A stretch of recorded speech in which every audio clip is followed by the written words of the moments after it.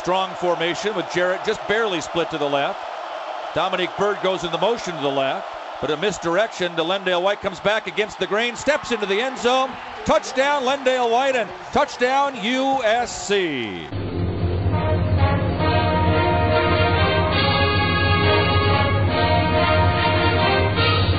Hey Trojan fans, it's time to get into the huddle with the Peristyle Podcast. The Peristyle Podcast is your weekly ticket to USC football and recruiting news. This week, our podcast is sponsored by sctickets.com. Need tickets to see the Trojans? Then check out sctickets.com. And now, here's the host of the Peristyle Podcast, USCfootball.com publisher Ryan Abraham.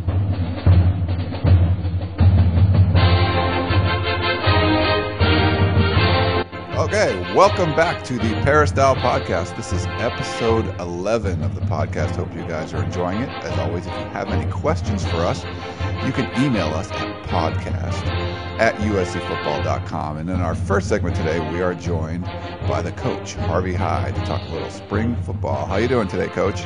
Ryan, I'm doing just great. And again, I certainly want to tell you I really enjoyed the Elton John concert on Saturday night, provided to us by Southern California Ticket Service. I'll tell you, it was absolutely fabulous. I had great seats. I wish you could have gone with me. Oh, that would have been great. I think the invite got lost in the mail somewhere. But yeah, we should thank our sponsors, sctickets.com. If you have any need to get tickets for concerts or sporting events or theater, you can go to sctickets.com or call 1-800-888-7287. They've been nice enough to sponsor us, and I'm glad you liked the Elton John concert, Coach.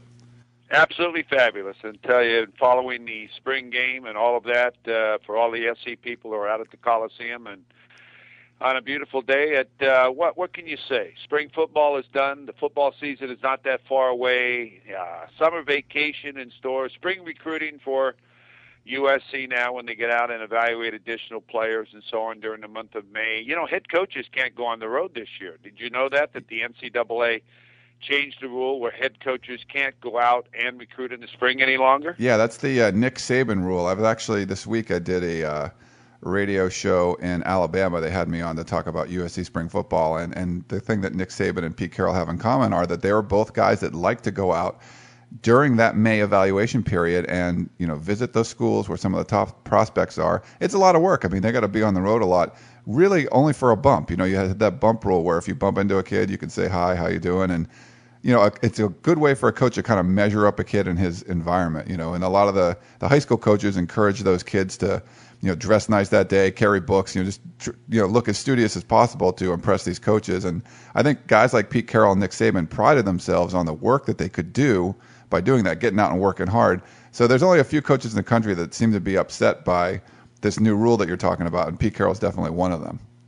Well, let me tell you, there's more lazy coaches than there are energetic coaches, okay? And what they feel, they'd rather stay at home and play golf and keep Pete Carroll and Nick Saban and these other guys away from the campuses where they'd have an advantage than to allow them to get out there. And I don't mean to be negative when I'm saying this, but tell me, what a presence is there on a high school campus? Not talking about recruiting, when Pete Carroll walks in on your campus and in California or wherever, and goes into the principal's office and just says, thank you, I just wanted to let you know I appreciate everything you do for the students and also for all the athletes that we've had at USC or in the future maybe are able to recruit at USC. I mean, this rule protects nobody but the lazy coach. Yeah. I mean, I'm just telling you that. I'm talking against my peers, okay? I'm saying I used to love to recruit too. I used to love to go out and sit down in the principal's office. Where during the season you don't have a lot of time to sit down and do that or go down and see the equipment guy. But you can't talk to the athletes. Go by and see a coach that maybe doesn't have a player but someday might have a player. And you can motivate his staff in that school that maybe someday they'll have a player play at SC. So, you know, I really think that it's a rule that was put in to protect the lazy coach who wants to go play golf all spring when his assistant coaches, 7 assistant coaches can go on the road, can go out and recruit. I really believe that, and I'm sorry if you're a coach out there that voted for this. That's just the way I feel. Yeah, I talked to Gerard Martinez, our recruiting analyst, kind of off the air about this a little bit, and he was saying, you know, some of the rules just don't seem to make much sense. Like, what are they trying to do? They just want coaches to, pick kids off film they see on like Rivals.com. I mean, why are they taking away? They can't go to camps, they can't go to combines. Like, okay, now you can't go to their high schools in May. I mean, do they just want randomly? You're supposed to recruit kids. You're not allowed to go out and actually kind of scout them first. It didn't make much sense. Didn't make sense. I mean, there's plenty of ways to evaluate players. That's not my concern. Assistant coaches go out and bring back all their great players, and you look at them on videotape against competition and so on. But I'm just talking about the PR aspect, the time to get off, do things with other people, speak at maybe high school banquets for coaches, for students out there that maybe the spring sports, you can go out and speak at a banquet for them and do these different things that pay back to high schools that are out there, that these kids are working so hard and maybe don't even have a winning program. But Pete Carroll's on campus, or one of the coaches that these kids watch play every Saturday and sometimes have a dream. And just his presence might motivate someone to go the right way or get something done. So I'll go back to my statement. I think it's a poor rule, but everybody's got to get some type of rule in there every year. There's no change. Yeah, no, that makes sense. And switching gears a little bit, I definitely agree with you on the Nick Saban rule there. But I wanted to talk about the spring game. It was actually surprising to me. It was actually a rather exciting game. It was interesting. I'm not sure. I mean, we can get your perspective on, as a coach, what you want to see out of the spring game. But obviously, if the offense does really well, are you saying that the offense is great or the defense isn't that good, and vice versa? The things I liked about the spring game were, I think the defense got to shine a little bit early on, and the first half wasn't all that exciting, kind of more what you would typically expect in a spring game. And then things started to open up a little bit in the second half. And you could tell Pete Carroll, like I was down on the sidelines filming, you could tell Pete Carroll when they end up tying it up at 27-all and going into overtime. I mean, the announcer announced that the game was over. It was going to be a tie. And Pete Carroll was like, no, let's play, let's go overtime. He made it a fun overtime period, not just for the players and, for its evaluation purposes too, but also for the fans, and let them come and stay there and watch an overtime period. When they scored touchdowns, both sides scored touchdowns on the first possessions of overtime. He made them both go for two. They both missed. The first team offense ended up kicking a field goal, and then Aaron Corp threw a beautiful pass to Trayvon Patterson for a touchdown, 25-yard touchdown to end the game. And it was a really exciting way. And I liked the way they structured the game as well, where it wasn't I talked to some of the guys at Ole Miss, and their spring game was basically like first and second stringers versus all the reserves. And it just, it's just a blowout. And Pete Carroll put the first string offense and the second string defense against the, first string defense and second string offense. So they made it as even as possible and let these guys go at it. And it turned out, you had an overtime game. So I think it worked what he wanted to accomplish, making a game where it would be exciting for the fans, exciting for the players, and kind of even on both sides of the ball. I think he accomplished that. Well, yes, and you can't get any better unless you put your goods against goods. I mean, I'll tell you what, a lot of schools have ones against threes and ones against fours. Why? They want to build confidence in their offense. They want to build confidence in their defense. The defense shuts out the offense. They can't move the football or whatever. But at USC, they're fortunate enough to have depth where when one goes against twos, that their twos are as good as ones at most universities. So I think you get better by going big against big. We call it big against big. And the pride that you develop in the offensive side of the football and the defensive side of the football, and if you do well on one or the other, then you feel confident about your achievement. I mean, how good can you feel if you're the number one defense going against a number 3 or number 4 offense and you're shutting them down? That's not realistic. So, when you do that, you're in a program where you're trying to develop some confidence on both the offensive side of the football and the defensive side of the football. But at USC and major universities, Ohio State and these others, the only way you get better is you put big on big. You bring your lunch, I'll bring my lunch. If it takes all day to get this fight done, we'll take all day to get it done. And I think that's what is accomplished. And also, you mentioned the overtime period and Coach Carroll making the teams go for 2. Now, I think that was smart. Now, I don't know if he had it planned or not, but when there is a tie during the regular season, you have to play overtime football. It's the difference between winning and losing. So if you have this type of opportunity, and normally I would think they might even have had it scrimmaged in or written in to do, take advantage of it. Work on it. You've got so many plays. You've got to make a first down. You've got to score, kick a field goal. Then you got to turn it around and go the other way. And and going for 2 points is smart, because kicking an extra point, yeah, okay, we'll give you that. But having to go for 2 points to win, or having to go for 2 points to tie, you got to work on these drills, and you got to put pressure. And these kids have got to know, hey, we got to make this or it's over with. So I think that was a great, great call by Pete Carroll in having his team go through that, because they went through that in a situation that makes the difference of winning and losing. Yeah, and I think, to the point of the 2-point conversion as well, you give the defense a chance to stop that, because that's not something you get to do all the time. I see your little puppy up there is up again. Oh, yeah, let me tell you, I apologize to all of our listeners. I just fed the dog to keep the dog in the other part of the house, okay? So as soon as she hears me talk USC football, in she comes. She didn't even finish her breakfast to sit here and get in her 2 cents worth. And I'm going to tell you, next week, I promise you, I will keep her in the other part of the house for all of you listeners. But if you are a dog lover, and put your dog on and let your dog listen to what she has to say. We know she's a big Mitch Mustaine lover because she came in barking when we talked about him last week. The quarterbacks all had a pretty good day. I mean, Aaron Court probably threw the best, 13 out of 16. He had a couple touchdowns, including the game winner. He had one taken away that I have on film where he was not they called it a sack. Chris Gallipo played great, but he did not sack Aaron Corp on that play. He didn't touch him before Aaron Corp got rid of the ball and threw another touchdown pass to Trayvon Patterson. So should really be 3 touchdowns for him. But all the quarterbacks did pretty well. They each had at least 2 touchdown passes.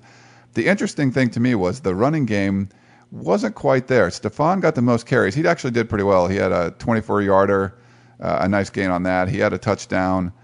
He had 13 carries for 58 yards. No one else really had, almost double digits. I think Broderick Green had a couple carries for 12 yards, and Bradford had like 5 carries for 11 yards. I was expecting Bradford to at least break one big run. I think we talked about this before. But none of the running backs besides Stephon, and even him to a limited extent, really got off. Is that a concern for you, Coach? It is, and if you remember, I mentioned it last week when I talked about the scrimmage they had on the previous Saturday. I have a real concern on the running game at USC. You have to believe in the running game, and you have to run the football in the running game, and you have to run it even if you're not scoring. Because the only way you get better at it is practice it, and then you have videotape to show your offensive linemen and your players that, hey, this didn't work, or hey, you receivers out there didn't block anybody, or whatever. And, you've got to have an outside running game, an inside running game, and then your play-action pass comes off of it. If you don't have any running game, your play-action pass isn't worth anything. I just play pass. And I mentioned I was worried about that when I watched them scrimmage the week before. I didn't see a consistency in the play calling as far as running the football.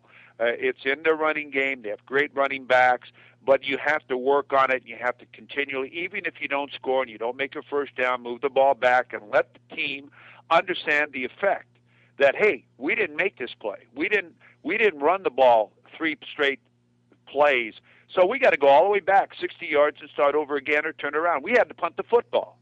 You've got to show an importance that we got to run the football. It comes from the play calling. It comes from the style of what you're doing. If they take away this play, we'll do this play. We've got to make their corners tackle. We've got to do certain things. Game plan something against a defense to have your running game work. Because if your running game doesn't work, then what type of confidence does your offense have in the season when it's 3rd down and 2 and the play comes in and it's a run play? Now, do they have confidence in this play? Do they believe they're going to make it? Unless they've had the opportunity to work it before and make it, it's very difficult. So you've got to have the passing game as well as the running game be successful. Otherwise, you lose that confidence feeling when a play is called. Yeah, I think when you saw the runs actually work in the scrimmage, they were kind of in passing situations. They had a couple 8 or 10 yard touchdown runs, and I think the defense was really geared up for the pass, and they kind of slipped the run in there, and it ended up working. But when they really had to run the ball, at the end of regulation, the first team offense actually had the ball. Mark Sanchez had the ball. I think it was in field goal range, so it was, maybe at the 25-yard line or so. I think they ran 3 plays in a row, trying to run out the clock. He'd actually call a timeout when the play clock ran down, trying to run the clock all the way down so they could kick a field goal. So it was a real, again, to our point of game situations, it really was a game situation. They could not move the ball at all. When they knew they were going to run, it just went nowhere. And The concern for me is I think a lot of it was they have been moving around the offensive line, and there's even when they released the depth chart, it's pretty much in flux. Butch Lewis is a guy you think would be the starting left tackle. He's been a little banged up. So Charles Brown has been there. I think the real constants are Byers and O'Dowd at left guard and center, but the whole right side of the line they've moved around. Sometimes it's Zach Heber at guard, sometimes it's Thomas Herring, Alex Parsons, Nick Howell, even Butch Lewis over there at right tackle. They've moved guys around, and I think even it hurt even more on the second team offense because it was they were kind of in flux as well. They didn't have this same kind of caliber of athletes out there. I think on the second string line, not all across, but there was just a few kind of holes there. I just think that. I think the running backs were okay. Mark Tyler had a rough day. He fumbled and he got stood up at the line a whole bunch of times. But I think moving the offensive line around so much, I think that kind of put the running game at a disadvantage. Oh, I'm sure it does. You got to get used to playing together and knowing who's next to you and the combinations and the calls and so on. And it's been a concern. There's no secret. The number one thing that they had to work on this spring offensively, I thought, was bring receivers along, find who your receivers are going to be, and I have my choice of who I think had a great spring at receivers, and get a combination and get the offensive line tougher, get them ready to play. They had some experience, a few of the guys, but they haven't really, had the experience that's necessary to go against Ohio State yet. And the only way you do that is you got to get them in a position. You got to evaluate them during the spring, and you've got to give them all an opportunity so they all know that they've had this opportunity. And when you come back in the fall, you've got to have a depth chart, and you've got to start, and you've got to try to keep this depth chart. You can't keep moving people around because they lose also their confidence in themselves at a certain position. They just start to feel good at a position in their blocking rules and so on, and then they're moved. So you've got to get this organized, and they're just young. They're just young, and they need to like we talked about, they need to be lined up, and they need to go one-on-one. They need to go over and over and over, inside drill, outside drill, inside drill, outside drill, all the drills that are necessary to build their confidence against the number one defense or number two defense. Not guys they can block, where it's going to be tough, where it's not going to be easy yardage. Remember, running the football is not easy yardage. So, and you've got to have plays designed that stretch the defense for the running game as well as the passing game. So you take advantage of the field on where you are, and you utilize that in your play calling so that the run sets up the pass and the pass sets up the run. And Pete Carroll has always said he wants a balanced offense. So you got to get the running game going. And it's not that they don't have the athletes. They have the greatest running back group of players in the nation. The offensive line, they've got top recruits. It's just getting them to perform and start to play and get tough and get a bloody nose once in a while, or get in a fight once in a while, or get tired of somebody making a tackle. And know what their responsibility is. Your name's never going to get called unless you have a hold or a penalty, and you got to unite as a group and get it done. But if you don't have, the battles are won on the offensive and defensive line. The type of football team SC is going to be next year is how the offensive line comes along and the defensive line comes along, and how the receivers mature. I agree with you, Coach. And there definitely wasn't balance to the scrimmage. It was mostly a passing scrimmage. I'm sure that's something they're going to think about all off season and work on in the fall. One last topic before we're running out of time in the segment, but I wanted to touch on the defense. They got 7 sacks in the Trojan huddle scrimmage. They forced 3 fumbles, and Luther Brown had a nice interception on a broken flea flicker play that Mark Sanchez tried to run. Chris Gallipo obviously was a star. He had 9 tackles, 6 for a loss, 3 sacks, 2 forced fumbles, scored a touchdown. I mean, it's pretty ridiculous the kind of line he had. I told you about the sack that he shouldn't have got. I think they took 2 others away from him as well. So it wasn't like he definitely put up the numbers. Taylor Mays had the signature hit when he just laid out Patrick Turner going across the middle, and that's not good either for Patrick, because he got laid out a year ago. That's not going to be a positive thing happening to him. No, and I feel bad. I actually ran into him Sunday after the NIKE Camp at USC, and he said he was okay, but you could tell that was a pretty jarring hit, and Mays let everyone know about it. He was not helping Turner up afterwards. Not that he was being mean, but he was just letting people know that he gave him a hit. But Ray Malaluga had a great game. He had 7 tackles. I think the linebackers played really well, and they're showing that. I think last year everyone thought that the second string, linebackers were as good as any first string in the Pac-10. It looks like that's still the same when you got, guys like Chris Gallipo and Luther Brown coming in there and just making a lot of plays when they get a chance to be on the field. It looks like it's going to be a very talented, very deep, fast, and hard-hitting defense this year again. Well, it's going to be. If you remember our first or second segment when we broke down the positions, I said it was Luther Brown's year. He's got to step up. He came in with all the credentials, all being a 4- or 5-star recruit, all of that, and really has been pretty silent, has not played that much and has not made some big hits and so on. And I said it's this year. It's time for him to step up and start being a football player. And Gallipo, I don't have to tell you about him. He's a great player. I'm going to tell you, it's going to be great for him to be on the field and play because he's the heir apparent. And I think the linebacker cores are great. I think the secondary is solid. Once they get the defensive line straightened away on who's going to play where the defense should be a heck of a defense again for USC. But it's going to have to be. But they have a tough schedule, and they go against some great offensive football teams, and championships are won with defense. We've talked about that and the different styles of defense during our segments that Pete Carroll uses as far as when he has a team that can score a lot on offense and a team that can't score a lot on offense. So you have to decide if you're going to be a pressure defense or you're going to be a regular defense. And obviously they could have pressured more the USC offense on Saturday because they weren't picking up things. You don't just get sacks by accident. You get sacks because someone made a mistake or someone got outpowered or they didn't understand what they were doing. So you got to remember, if you don't put this on tape, you can't correct it. So they probably gave them a lot of different blitzes and a lot of different looks so that they can correct it during the summer months with the athletes, saying, now see, when this is done and this shows, this is who you have to block on this play.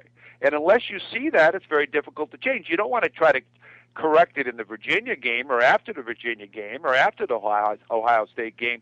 You got to do that now, and one unit might look bad or whatever's necessary, but you've got to do this to get it all on film or you can't correct anything.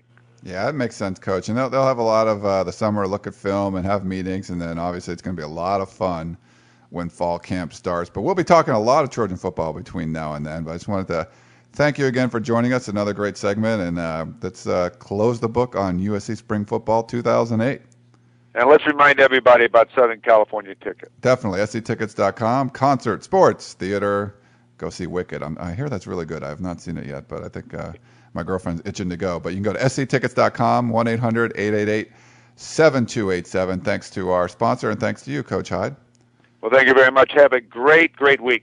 Yeah, coming up in our next segment, we're going to talk recruiting with Gerard Martinez. And then our final segment of the show, we got a really special guest, Mike Mayock of the NFL Network. Is going to break down the USC players in the draft coming up this weekend. Stay tuned.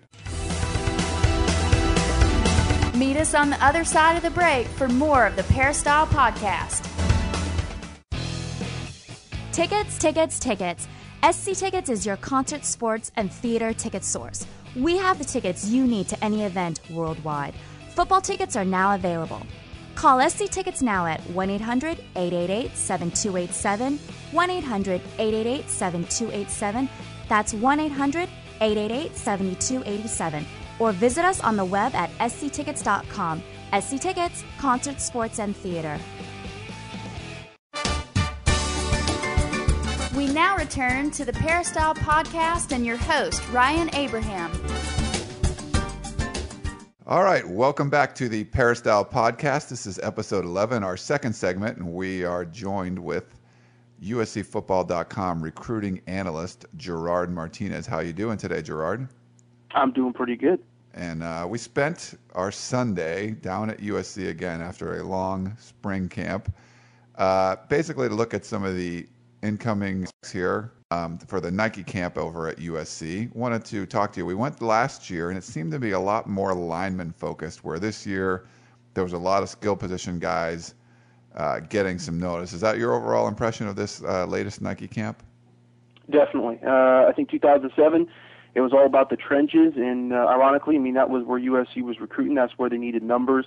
You had Matt Khalil, you had Tyron Smith, Max Tui, Mariner, the Jackson twins. It was really a great camp when it came to the linemen, and that was really the focus. And then Sunday, it was all about the skill positions, really with the wide receivers and the linebackers standing out. Yeah, I mean, there was a lot of guys USC was after. There was one big-name lineman that's a commitment to USC, Kevin Graff. He actually won the MVP. I think there was 4 or 5 Trojan commits that were MVPs, and we can talk about that a little bit. But before we go over to the skill position guys, I wanted to get your thoughts on Kevin Graff. He was someone that actually shined last year at the NIKE Camp, and do you think he did what he needed to do to deserve the MVP for this year? Yeah, I think some people felt there was a political decision that got him the MVP. A lot of people like Michael Phillips. I think the thing about Graff is that his potential is definitely on the interior. He can play right tackle, but I think when you watch film on him and you watch his feet and you see how powerful he is, I mean, he's 6'6", 308 pounds, 305 pounds, depending on, what kind of breakfast he had.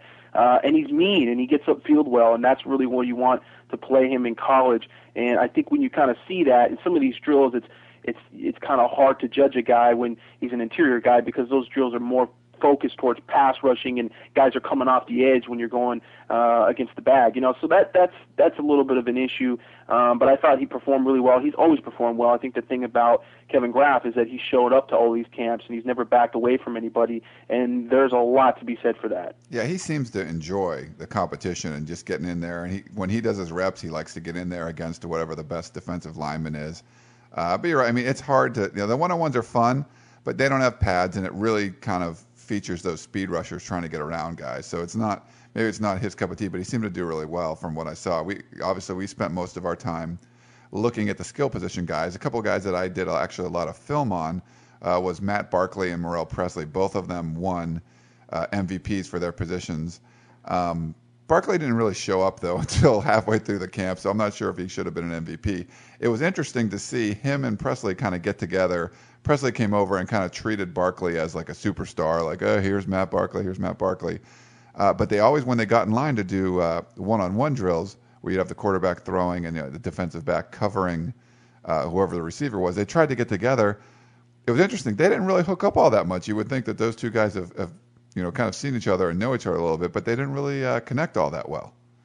Well, I think that one thing you have to realize, I mean, obviously, as you stated, Matt came in, he had a church event earlier in the day, so he came in halfway through the camp. So it took him kind of a while to get his timing down. But when you come into a camp like this and you're playing with such talented athletes, and this being the high school level, Mater Dei's got some good players, but they don't have a lot of Morrell Presleys out there. So when you're talking about timing with receivers, it's always tough when you watch these quarterbacks and you watch who they're throwing to, because sometimes you may have a really good receiver who's running really good routes, but he's got a quarterback that's throwing the ball over his head or into the ground, and vice versa is also true. And I think when you have two good players, it's easy to think, well, hey, man, Matt Barkley, he can throw it, right on the money. And Morrell Presley, who I thought ran probably the best routes of any receiver at the camp, but those guys still, they're new to each other. They've never really thrown much to each other. They've never had any kind of back and forth kind of rapport like that. This is really one of the first times I think that they stepped on the field together and played in that kind of situation. So it's really a matter of just timing, and you kind of have to just realize that those guys individually, what they do is not necessarily as important as what they do together at this point in time. Obviously, when they get to USC and they get into camp, it's going to be different, and then you start to expect them to be able to hook up more and to look better, more polished as a duo. Yeah, I guess you just assume because they're both USC commits that they would play together, but really they haven't had a chance to get on the kind of circuit and see each other too much. It was interesting, though, watching Presley when he did his one-on-ones, even if Barkley wasn't throwing the ball. You're right. I mean, it looked like his routes were really crisp. He always seemed to be able to get open and get separation from the defensive backs. He just kind of looked like a physical mismatch. And it was interesting. They didn't seem to have, I was watching the first, the one group where the receivers were and some of the better receivers. We saw Shaq Evans that was there and Presley and some of the other guys. I didn't see some of the bigger name defensive backs in that group. I'm not sure if they did that on purpose, but I don't think they made a concerted effort to put the ones versus ones on that drill for some reason.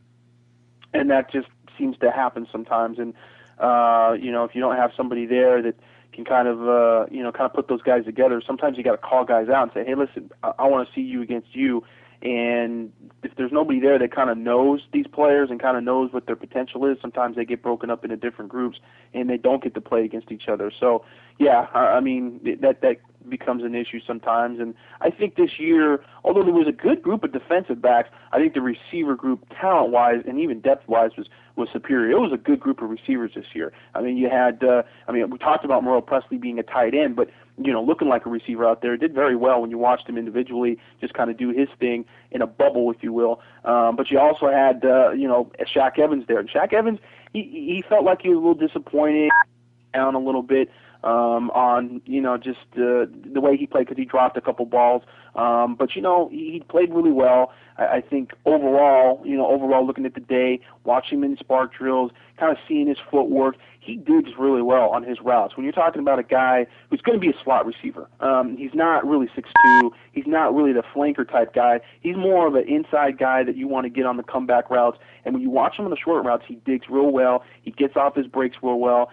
He just dropped a couple passes that I don't think he normally would drop. I mean, it's just a simple issue of that. But he was, I think impressed a lot of people, especially when you got a guy just with his build and his speed, and he's such a good kid too. I mean, this is a kid that's not going to have off-field issues. He's just got an honor roll award for the Inglewood School District a couple of weeks ago. Very quiet kid. That's the kind of stuff that you like to see, and a lot of schools are, they're starting to kind of wake up and realize, man, that's worth something. That's valuable to have a kid that you bring into your program. You don't have to worry about him off the field. That's Shaq Evans. We also had a great showing for 2010 here. We got Kenny Scott from Colony, Ontario.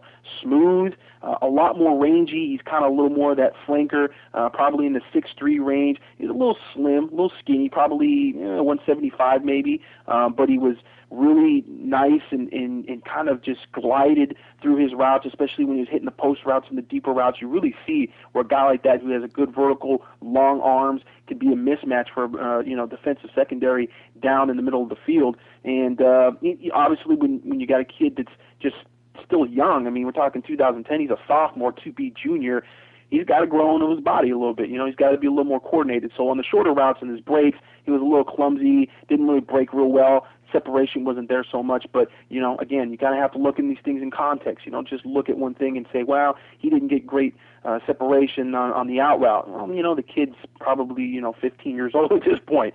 He's got to get better. And then we had Dylan Baxter, who was probably the premier sophomore to be junior, 2010 kid who worked out the receivers. He's a two-time All-State pick. Was an All-State pick as a freshman, as a running back. He's going to play running back at the next level, but he worked out the receivers just, I think, really to kind of learn and to train a little bit coming out of the backfield and trying to do those things. C.J. Gable a few years ago came out and worked out with the receivers the same way. C.J. Gable did not look as good as Dylan Baxter looked Sunday. He was fast, great feet, superior agility in the ladder drills. You see where he's so fluid and effortless when he goes through those. He didn't really know his routes real well. I think that was only the knock on him. Some of the coaches were getting on him a little bit. He wasn't breaking where he should break and maybe not cutting. But when he knew what he was doing, he did it fast and he did it effortlessly, and you could see the talent there. It was undeniable. Yeah, we talked to Baxter a little bit after the workout there, and it was interesting to see. He definitely had to pick one or two. I think he would have liked to be able to work out a little bit, but it was kind of nice to have him focus on one. And I think he focused on the one that he didn't have as much experience in, and he got to learn a little bit, even though the coaches got on him. And you're right, though. It's a great group of receivers. What I wanted to see, as I ended up following about 3 defensive backs around, that showed a lot of promise. And actually, a couple coaches came up to me. One of the guys I was looking at is Sheldon Price. He's a kind of tall, lean, lanky kid, and very tall, very lanky, very lean. Yeah, very, and just it looks like he's got a nice wingspan. And one of the coaches came up to me and said he's the best defensive back in the San Gabriel Valley by far. And I just wanted to kind of get your thoughts on him. And then there's also USC commit Chris Metcalf, who he worked out with the defensive backs. He didn't work out with the linebackers. And then someone you have a feature on the front page of USCFootball.com right now, Byron Moore. All those 3 of those guys, he was easy to spot because he had these funky green gloves on. But I wanted to see those guys go up against Presley and some of them, but for whatever reason, they were in different lines. But just kind of get your thoughts on those defensive backs. Well, a lot of people like Price, and I like Price too. I mean, when you got a guy who's 6'1", legitimately, and he's got great feet. I mean, the guy that we talked about, Scott, Kenny Scott, the 2010 receiver, a guy that, you talk about shorter routes and being quick, the coordination might not be there. When a kid's tall and he's young, you gotta have to play. Didn't seem to bother Sheldon Price. I mean, he came down and he was great in the spark drills. He showed quick feet, great balance. He is very lean. He's certainly a guy that's, I don't see him getting to that, 190-pound range in college anytime soon. He's probably closer to like a 160 maybe. And when you consider he's 6'1", almost 6'2", it really stands out as being very lean. He was a beanpole, yeah, definitely. yeah. But I mean, it's kind of amazing to watch him because he really doesn't give up anything. He's not a guy that's a long strider. He really played well, and he was quick, and he jumped on routes well. And like I said, in the spark drills where you're watching footwork, he excelled. He was really good. So he's a guy we're going to have to watch. He's a guy that USC needs to get into their camp and watch him and see how he kind of develops and kind of put a little asterisk on him because he might be a guy that comes into play down the future. And when we're talking about cornerbacks, that's a position USC is going to be looking hard at, especially for some numbers there. Chris Metcalf, as you mentioned, he's a guy that plays really in kind of a 4-4 fist back, more of a linebacker, and he's not really used to or familiar with a lot of the defensive back drills when you start to talk about pass coverage, the backpedaling of it and the hips. He was good, though. He wasn't bad. He just didn't understand a lot of it, but you see a lot of the physical talent there, and he's long and he's lean, and he's just one of those guys that you can see is going to grow into being a 210 guy, and he's going to be able to go out there and blow people up like he was a linebacker because basically we all know USC uses their safeties like their linebackers. Sure, I mean, yeah. They're huge. A la Taylor Mays destroying Patrick Turner in the scrimmage. Ouch, yeah. And then you have Byron Moore, who's kind of a little bit of a tweener between the both. He's a guy that's legitimate 6'1", about 200 pounds, 190 pounds, and kind of really showed up, and I think he surprised me at least at how big he was. I mean, he's a kid who's got good size, pretty thick, strong. Is he a USC-type safety? That's the question. It's not necessarily is he a good safety. Is he a legitimate four-star prospect? I think he is. But how does he fit in with USC? That's another question because, like I said, those guys they recruit seem to be like linebackers. They're big dudes who run real fast and do a lot of damage when they meet you at the line of scrimmage. And I don't know if Moore is that kind of guy. He's a little more of a Marshall Jones type guy. So, Marshall Jones. I'm thinking of Malcolm for a second there, but yeah, Marshall Jones, who's a smaller guy, about the 6 foot range, 190, 195 pounds, more of a coverage type safety. So, Byron Moore fits that mold, and we'll have to see with Metcalf and T.J. McDonald already on board if they want to go in that direction for a smaller guy. Yeah, and you mentioned that hit by Taylor Mays. Just for anyone out there listening, if you want to see that, we have video of that up on USCFootball.com. Just go to the highlights. It should be on the front page there somewhere. Just look for the Trojan highlight video, and it's kind of towards the end. But he absolutely destroyed Patrick Turner. I had a great angle on it, so I have a really nice shot of it. So you guys can check that out. Speaking of blowing people up, I didn't really get to follow the linebackers all that much because I was sticking mostly with the defensive backs and Barkley and Presley like I was talking about. But I know you got to see a lot of Marcus Simmons and Vontaze Burfict, and apparently they both tore it up at the camp. What did you think of their play? Yeah, it was excellent. I mean, for me, it was the highlight of the camp because Marcus came in and he really had a lot to prove. He was a guy who's sitting out top of the Rivals 100. A lot of people thought coming in to his junior year he was going to be a 5-star guy.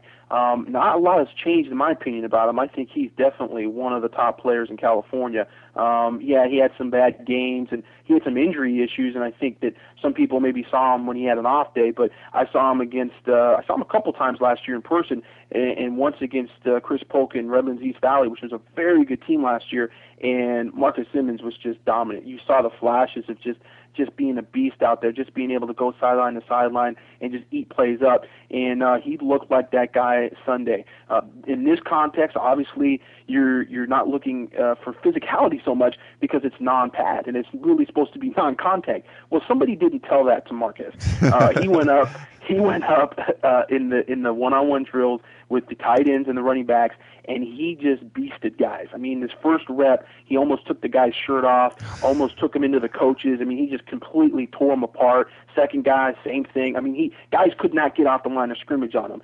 He did give up one pass to Daniel Jenkins, who Daniel Jenkins ended up being the MVP at running back, and this is a guy who's a water bug, scat back, 175 pounds, 5'9", very quick, very fast guy, track guy, and he got a wheel route on him, and that's doable. I mean, if you're Marcus Simmons, you're okay with that because in most situations, a running back's not going to be able to come clean off the line of scrimmage like that. I mean, these are drills that are really skewed in the running back's favor, and he did excellent against all the guys he went against, except for him. But even in that particular rep, he ran step for step with them down the sideline. So.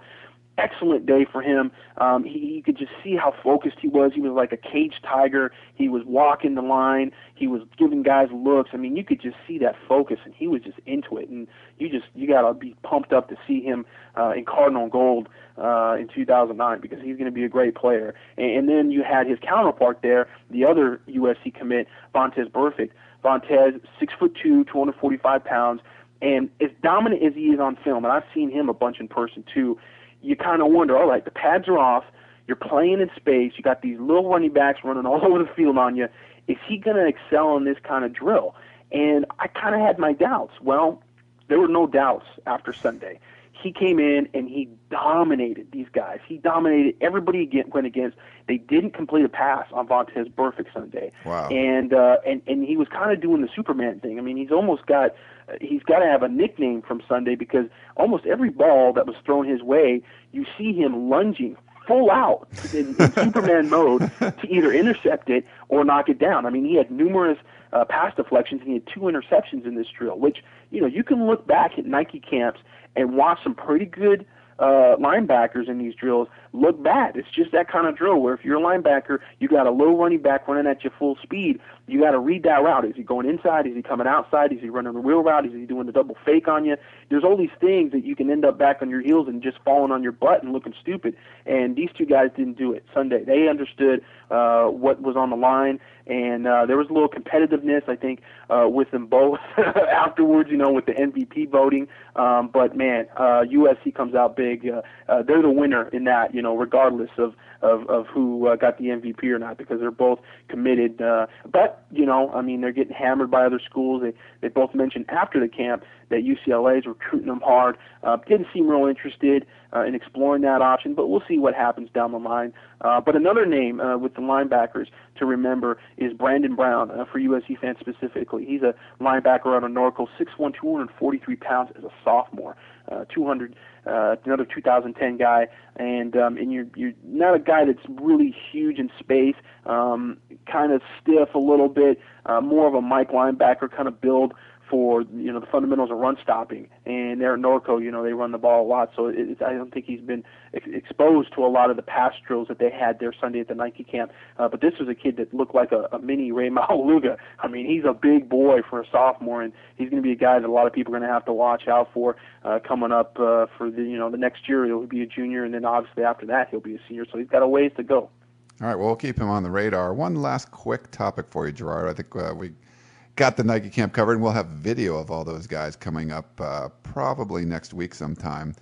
Clips of all the USC commits and USC prospects coming up from the Nike camp. But the Rivals 100 and 250 came out this week. Looking at the USC commit list, I mean, there's just stars everywhere. It's like the Milky Way. They have 4 5-star commitments already, and potentially a couple more on the way. Is this kind of unprecedented territory to be in, mid-April and have 4 5-star guys already when there's probably only like 20 or so in the country as it is? Yes, it is. For USC specifically, just because in years past they've always kind of waited until December, January to really make a a real play on the 5-star guys. But it's a great year in state, and they've been able to go in state and grab some of the best talent. And I don't think it's necessarily a bad thing or something that they're worried about, because it's not like they have 5 guys or 4 guys here that are 5-star guys that are out-of-state guys or guys that are going to be maybe in question. I think they feel pretty confident about all these guys that are at the top of their board, and obviously, just the talent that they have in this class early on. I think it helps build talent maybe for the second half of the class. A lot of these guys, we're at the NIKE Camp, and they're looking at all these guys that are just so good, and it's like, man, he's going to USC, he's going to USC. I want to be a part of that class too. It's a pretty powerful thing, and Matt Barkley knows it. I mean, he understands his place in the class, and he's been selling USC to everybody that he thinks is good enough to play with them. and so yeah, it's unprecedented, but at this point, it's been pretty dang positive for USC. Certainly, yeah. And well, Gerard, that's all the time we have for this segment. Thank you very much for sharing all your recruiting insights. I don't know anybody who knows more about USC recruiting than you, so I'm glad I hired you, and thanks for being on the podcast. Well, awesome. Thanks for hiring me. Yeah, no problem. Okay, coming up, we have a very special guest in our next segment. If you want to know anything about all the Trojans that are going to be drafted this weekend in the NFL draft, they had 9 guys down at the Senior Bowl, 12 guys at the Combine. Both were records this year for a single school. And we talked to Mike Mayock, who is the NFL draft guru from the NFL Network. And I've been lucky enough to be on TV with him a couple of times on the College Football Now show. But we're going to talk to him about all the different Trojan prospects and where he projects them to go in the draft. So stay tuned. You are listening to the Peristyle Podcast from Los Angeles, California. Hey USC Trojan fans, to get into the huddle of your Southern Cal Trojans, log on to uscfootball.com today for all the latest in Trojan football, basketball, and recruiting news. Ryan Abraham will give you an in-depth analysis, recruiting updates, and will answer your questions every day on the message board. So for all the latest in team and recruiting news on your USC Trojans, check out uscfootball.com, the officially licensed Southern Cal site of the Rivals.com network.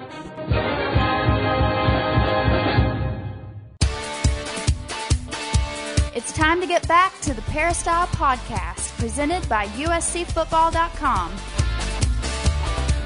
This is Ryan Abraham, your host of the Peristyle Podcast. We're joined with a special guest today, the NFL Network's very own Mike Mayock. Mike, thanks for joining us today. Not a problem, Ryan. So I just want to talk, it must be a really busy time for you with the draft coming up this weekend. I just want to talk about some of the USC targets. I know you got to see a lot of them down there at the Senior Bowl in Mobile, Alabama, and then at the Pro Day. I guess we could start up at the top of the list. One of the guys that you seem to be pretty high on, ever since the end of the season was defensive tackle Cedric Ellis. Can you give us a few thoughts on him and where you think he's probably going to be ended up going on Saturday? Yeah, I think there's a real good chance that Cedric will end up somewhere in that 8 to 10 category in the first round. I think the Cincinnati Bengals at number 9 make a lot of sense. I also think the New Orleans Saints at number 10 make a lot of sense. And there's even been some talk about New Orleans trying to move up a couple slots to jump ahead of Cincinnati to make sure they can get Cedric. Yeah, and people are talking about him obviously as a top 5, potential top 10 pick. Another guy that kind of snuck up there, and you thought he had a really nice pro day. I think he jumped 42 inches at USC, was linebacker Keith Rivers. What are your thoughts on him? Yeah, you know what? He's so athletic. Good size, runs well, tests off the charts. He's the kind of guy that I think in a defense where they like outside linebackers that can run and chase as opposed to kind of having to take on at the point of attack. He's the kind of guy that ought to be a top 15 pick. And right now, I don't know, Ryan, where he's going to end up because there's a lot of moving parts, but he'll be a top 15 pick and should be a great player in the league for 8 to 10 years. Yeah, and I think a lot of people were impressed by him. One of his linebacker mates, who not a lot of people were talking about, was actually Thomas Williams. He seemed to run a pretty good 40 time. He was really energetic in the position drills and stuff. Do you see him actually getting a chance to get drafted sometime, maybe later on the second day? I do see him getting drafted, and the thing that really helped him was his ability to step in and play any of the 3 linebacker positions this past couple of years when people got injured. So, even though he wasn't a starter, and this is a testament to USC's program, I mean, here's a guy that could have started for most teams in the country, but every time there was a hiccup in the linebacking core, he was able to step in, make plays, look good at his pro day. I think he's the kind of guy that can be a core special teams player and also probably will get drafted somewhere about round number 5. Wow, okay, that's pretty high. I mean, I think he was a guy that probably would sign on as a free agent in the past, and I guess with the extra attention on him from the pro day, he got to move up his stock a little bit there. A couple interesting guys on the offensive line. One of the ones that I think maybe a year ago people thought would have been the number one Trojan picked in this coming draft would have been Sam Baker. A lot of people don't even have them in their top 5 tackles anymore. What do you think? Where do you think he's going to go, and what do you think happened to his stock? Well, you know what? I think sometimes that whole NFL draft stock thing gets blown out of proportion prior to a player being fully evaluated by NFL teams. So a guy comes out of a program like USC where he's an All-American and a starter for several years, and people assume he's a number 1 pick or a top 10 pick. And Sam Baker's a really good football player, and Sam Baker is going to play in the National Football League for a lot of years. But when you start to put his tape up against other people's tape, especially in a year where it might be the best offensive tackle class in the last 15 or 20 years, at least on paper, all of a sudden to say he might be the 6th best offensive tackle kind of fits him in at the end of the first round, beginning of the second round. And I would make the argument that whether he came out a year ago or this year, it didn't really matter. That's about where he would fit in anyway. I mean, he's a good, solid, he's technique proficient, he's a hard worker, he's going to be a good player. Yeah, I think a lot of people were harping on some of the, like a Matt Leinart coming out, a year after many people thought he would, and they said it hurt his draft stock. But I think he would have kind of fell to the same spot, and I agree with you on Sam Baker. If he came out last year or this year, if they saw those workouts, I mean, he only ran, a pretty bad 40 time. It was like 5.4 or something at the pro day. It wasn't going to be the number 1 overall pick. Like, looks like Jake Long is announcing that today. Another guy, the only guy that actually came out early from USC this year was Shallow Rochelle. He's a guard, so obviously those usually don't go very high in the draft, but he seems to have a lot of potential. He's got size and seems like he has pretty good feet. What did you see of him in his workouts, and where do you project him going? He's a guy that I really felt like Winston Justice a couple of years ago would have benefited from his senior year. I think both from a playing perspective, a work ethic perspective, he's a guy that could have been one of the premier interior offensive linemen in the country had he stayed in school another year. He's still going to be drafted in the 2nd or 3rd round, but I truly believe he would have benefited from another year, and both on and off the field. Yeah, it's interesting you say that because he followed Fred Matua, a guy who came out early, kind of unexpectedly as well, and he ended up, I think he actually moved over to defensive tackle now, but he was kind of on practice squads. It never really worked out for him. I mean, his career might blossom at some point here, but it really didn't work out right away. It didn't warrant coming out a year early, and it's funny that Shallow Rochelle followed him, stepped into his footsteps, and then kind of potentially made the same mistake. But if he's drafted as high as 2nd round, then obviously it's going to be some money for him. But we'll see if he'll be able to stick. Yeah, I think he probably slides into the 3rd round, but he could go in the 2nd. Okay. Quarterbacks, there's not a huge market for quarterbacks. Matt Ryan obviously is going to be the first guy off the board. It's going to be interesting to see where he goes. I don't think you're going to see a free fall like you did with who was it from the guy from Cal? Brady Quinn. Yeah, Brady Quinn last year, and then Aaron Rodgers a few years ago. But there seems to be a good 2nd and 3rd tier of quarterbacks that guys can pick up in the 2nd or 3rd round. Is that kind of where you see John David Booty fitting in there? My gut is that he'll probably be a 3rd round quarterback, no worse than the 4th round. I've got him as my number 5 quarterback, and the thing I like about J.D. Booty is that he understands the position of quarterback. He knows when and where to throw the football. He's got great touch and accuracy, comes out of a pro-style attack, doesn't have as big an arm or is not as athletic as some of the guys ahead of him, but he he really understands the game and could step in and manage the game very quickly as a young player in the NFL. Yeah, I mean, I think a lot of people liked his accuracy too, and we'll see. He seemed to be, trying not to make the mistake. He wasn't always making the big plays, and a lot of people have been critical of his downfield ball, especially spring ball this year at USC. A lot of the younger quarterbacks like Mark Sanchez and Mitch Mustaine have been proficient at throwing that deep ball, something we haven't really seen around LA for a while at USC. One of the guys he handed the ball off to, Chauncey Washington, he had a good year and he led the team in rushing, but he had this breakout 40 time, which you could argue they said it was 4.35, but I talked to you at the game and you said a lot of people saw it as a 4.4 time. It's still a pretty fast time for a kid his size. Do you think that really helped his draft stock? Well, I think anytime a kid that size runs a sub 4.5 40, that people are going to sit up and take notice. You got to go back to the game tape, and I really believe he's the kind of back that when he comes downhill and makes one quick cut, makes a move, and drops his pad level, he's a very effective back. He's never going to be confused with any kind of scat back or undersized back, but there's room for those kind of players in the NFL. I think people would have liked to have seen a more consistent player and a more durable player throughout his career, and because of that, he probably ends up somewhere in that 4th or 5th round. But he's the kind of guy that could have a good career in the NFL. Yeah, it was funny when we were down in Mobile.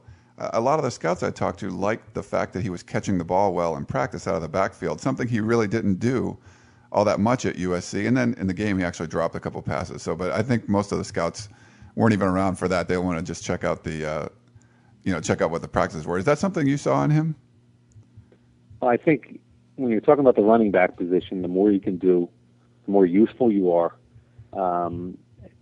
the better and longer your career will be. For instance, when you're not the starter, which he won't be at least initially, if you can catch the ball and pass protect, you can get in on 3rd down. If you're willing to block, you can get in more often than that. And finally, if you're tough enough and fast enough to play special teams, you can guarantee yourself a roster spot. So those are all things that I think a guy like that has to buy in, and he has to buy in early if Chauncey wants to have a good NFL career. Okay. And one of my favorite players is that I've kind of seen grow up through the program is Lawrence Jackson. He's always really nice to the media whenever you talk to him. Seems to have a really good motor.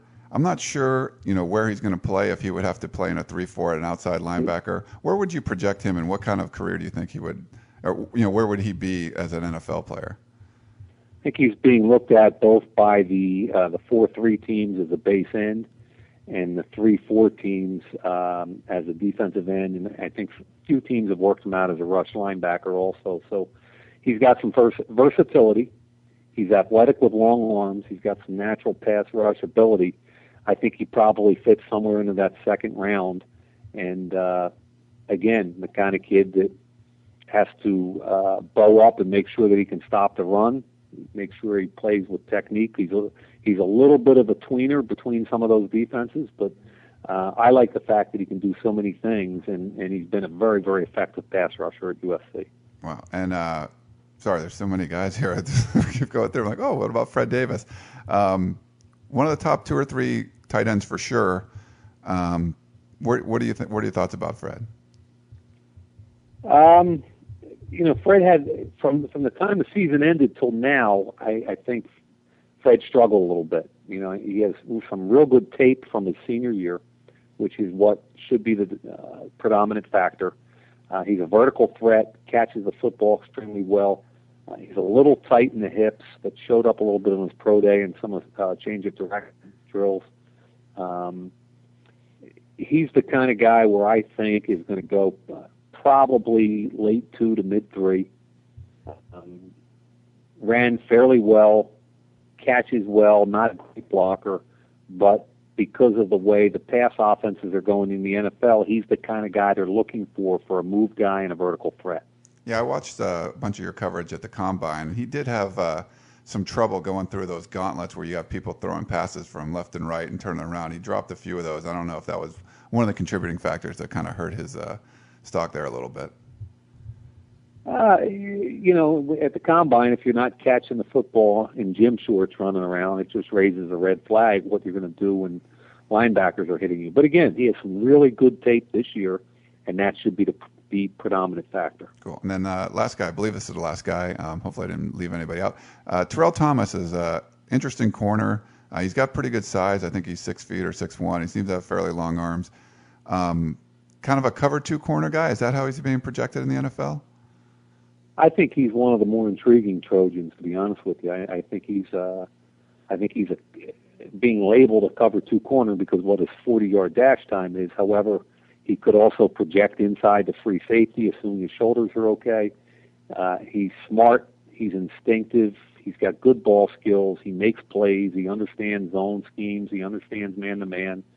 I think he's a fairly valuable commodity. I see him probably going in the 3rd round, and I think he's got a chance to carve himself out a nice career in the league. Well, yeah, he's definitely moved up then.